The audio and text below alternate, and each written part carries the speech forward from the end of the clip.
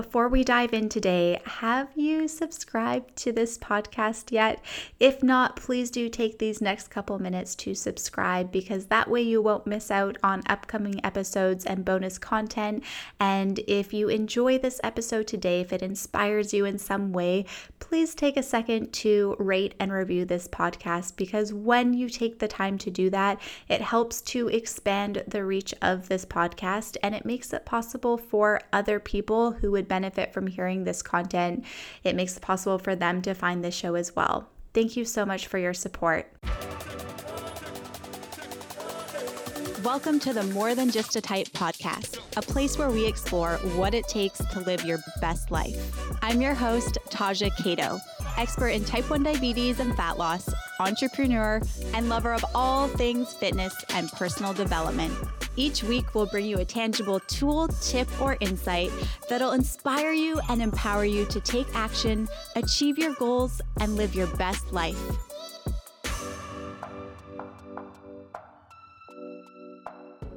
Yo, you know what is absolutely nuts is the fact that I'm gonna have been in Costa Rica now for, it's gonna be 6 months. Right now it's 5 months, and it's just crazy. It's crazy how fast time flies. And I don't know where you are in the world, but do you feel like it's like some days the time just goes by really fast, and then other days it's like everything just slows down and it's just so weird? And then I feel like I've been sleeping more lately, which is a good thing. I'm not going to complain about that. Sleep is amazing. But how are you? How are you doing? It's nuts. And I don't go on social media. Well, I go on Instagram, but it's very rare that I go on Facebook.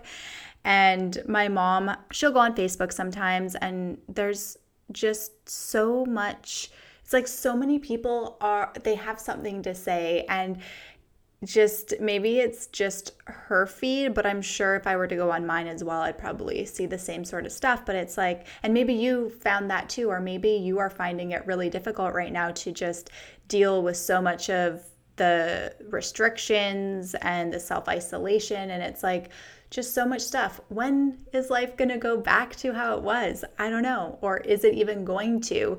But it brought up this whole thing of just how when there's so much anger around something, okay, first of all, anger, it's like when you're holding on to all of those negative emotions, it can be more detrimental to the person who's holding on to all of those emotions, because it's just a bad feeling, right? But having something like this huge pandemic happening where there's a lot of heated discussions and arguments and so much happening, I heard something last night actually, that it was said that people who are really voicing their anger right now and they're really finding it hard to handle, it's not because of the pandemic, but it's those people have had anger or things in their life that haven't been great. And so it's just now that something like this has kind of brought it up. I don't know if that resonates with you at all, but I was like, dang, it kind of makes sense to me.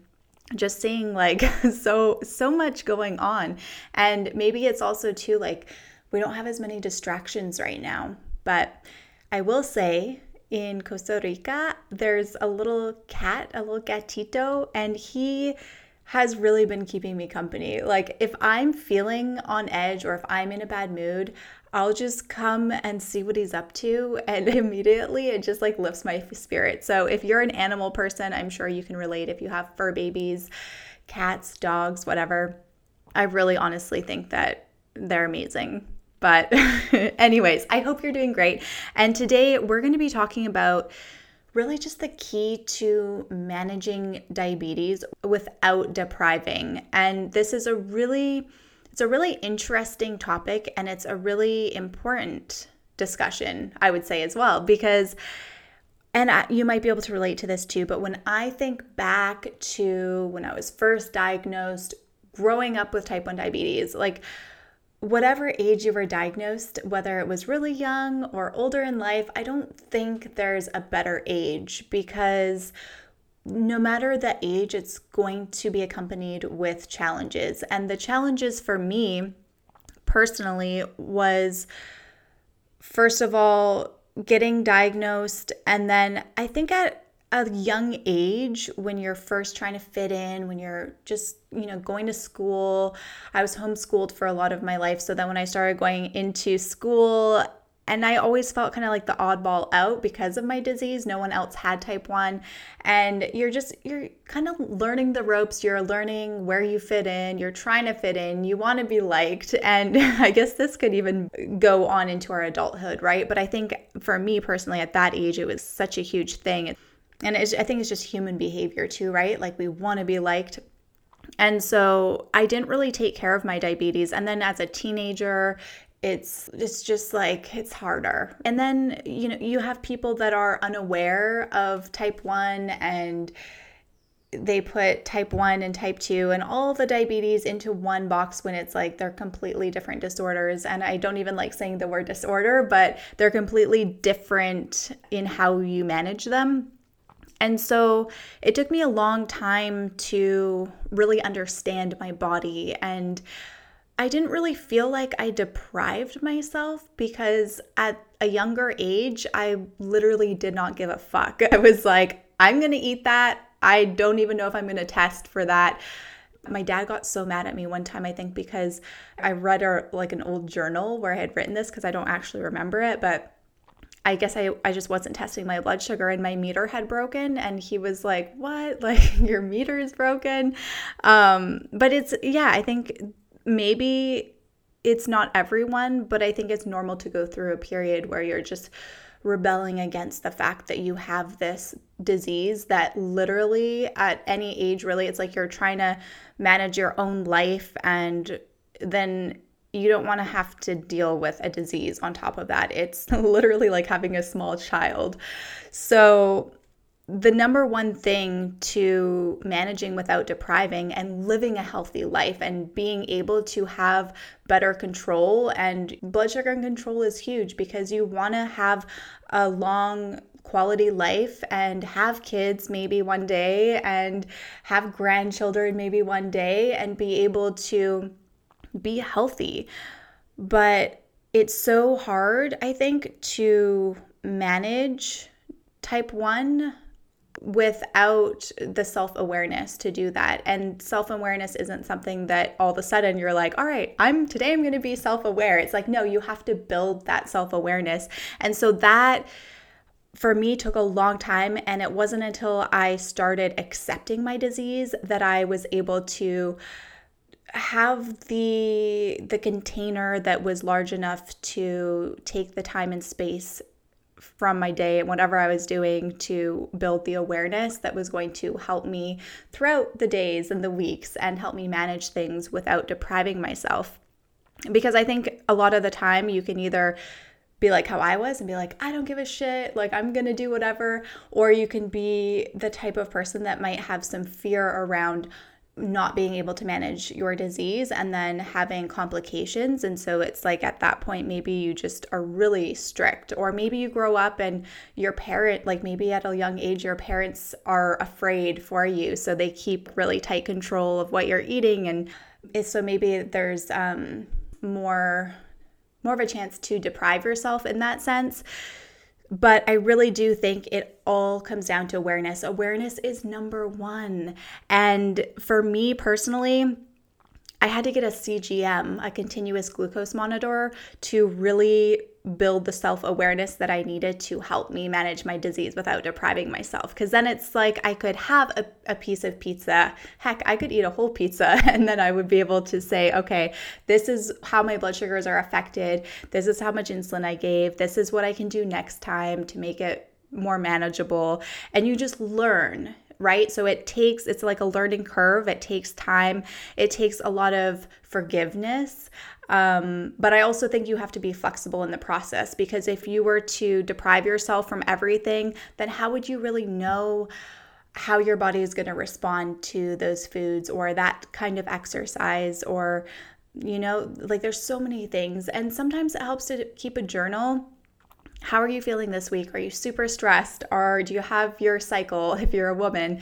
There's just so many things, obviously, as you know, that can affect your blood sugars. Even when I first arrived in Costa Rica, my blood sugars were insane because it took a good month for my body to adjust to the warmer climates here. They were just skyrocketing, and I'm like, what the hell is going on? But that's really important, and just understanding how things affect you and building awareness on that. For me, it took the acceptance part in order to actually be like, hey, all right, I think I'm ready for a CGM, because that doesn't happen overnight either, right? So self-awareness is huge. That is one thing that, even if it's just something small every single day that you're doing to build awareness, whether it's just tightening the reins in one area, that will just be really important. Or just if you're eating something new, maybe paying a little bit of special attention to that area can help a ton, because it's all about getting to know your body. And then it's like the willingness to learn from your mistakes, because at the end of the day, we're all going to make mistakes, and it's not even like a failure. It's more because there's so much that you can learn from your failures. There's so much that you can learn from making a mistake, or under bolusing for a certain food, or over bolusing for something. There's always an answer. At the end of the day, it's like, yes, this disease is so difficult to manage, but at the end of the day, there's always something that you can tie into whatever happened that will make sense, so that, maybe next time, maybe it's hard to remember because you're trying to remember a million things at once, but over time, you'll just get so much better at it. And then just understanding that what works for Susie might not work for you. And so having forgiveness in that area too, and the willingness to try different things and take what everyone else is saying. Take what Susie's doing and not base what you're doing on that, but just take it with a grain of salt and be like, this might happen. This happened to Susie, so it might happen to me. And then not be afraid to try it anyways. Because I remember too, back in the day growing up, I used to really rely on my endo, and I would rely on her opinion, which if you have a really good medical team supporting you, it's great to do that. There's nothing wrong with it. But I never really felt super supported by my medical team as a child. I do now. I feel very fortunate that I have a really great medical team backing me up. But back then, I didn't feel that way. And obviously, there wasn't the technology that we have now back in, I don't know, the 2000s, right? So it takes time. And then I would always feel like, oh, this is what my endo has prescribed me for my doses, so I have to stick to that even if it's not working. And now I'm always trying new things, and I will literally go to my endo, I'll be like, hey, this is what I tried, and then together we'll like work out a new game plan. But I'm always testing new things. And so if you're first diagnosed, maybe you don't feel comfortable doing this, but I guarantee the more that you are becoming aware of your body and what affects you, and just trying little things here and there and making your own adjustments and your own call, because at the end of the day, you know your body better than anyone. So it's really a team effort when it comes to managing your disease. And when you do try little adjustments or think, hey, I wonder how this is going to help me, or I wonder if this is going to make a difference, and then just do it. And then if it doesn't, then you learn from that, right? So not being afraid to learn from your mistakes, because a lot of the time it's all just trial and error. That's what I feel like anyways. I'm like, at the end of the day, I feel like we're dancing this diabetes dance together and learning from our mistakes, and we're just striving to be better than we were yesterday. And it's all comes down to self-awareness. And the other thing is just accepting that you are an individual. You are your own person. So whatever the masses say, that's what works for them. And it's great to have so much information, but it's the application process that really makes all the difference. So when you're applying different things to how you manage your diabetes, then that's how you're going to learn what works best and how you can manage your disease without depriving yourself from the things that you love. And there's always an answer. And I kind of compare it almost to fitness, where it's like if something's not working, there's always another way to make it work better for you. And so it's just about getting to know your body and really learn how you can make your management work for you instead of feeling like you're constantly hitting a wall with everything, right? Because sometimes it can feel that way. And again, forgiveness is such a huge part of it because we're not perfect, we're human, and it's part of the learning curve that we all go through. So managing without depriving really comes down to awareness, forgiveness, and acceptance. But number one is awareness, totally and foremost. And then being flexible with your disease, not being rigid. And that's also something that I compare, like fitness to me means the same thing. Because when you can be okay with having a more flexible attitude to what you're doing, it allows you to make mistakes and learn from those mistakes. And again, we're not perfect.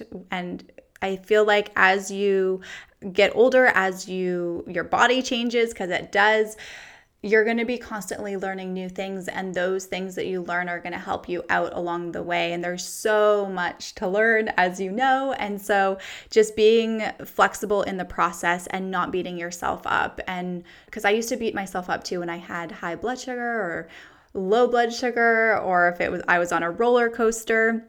You can probably relate to that, but just taking it a day at a time, and then instead of beating yourself up over your management, just putting one step forward, learning from whatever happened in that area, like pinpointing it, and then moving forward, because we are here right now. We're not in the past. We can learn from all of that, but we're here in the present moment, and the choices that you make right now are going to dictate what happens tomorrow. And as long as you're striving to do better, if you need to, it's all a learning experience. And I don't even know if that's the right word, do better. But as long as you are building the awareness along the way and then forgiving yourself as well, you are going to feel like managing becomes a lot easier. It's not like a death sentence, like you are going to be able to feel more in control of how you manage type 1 diabetes, and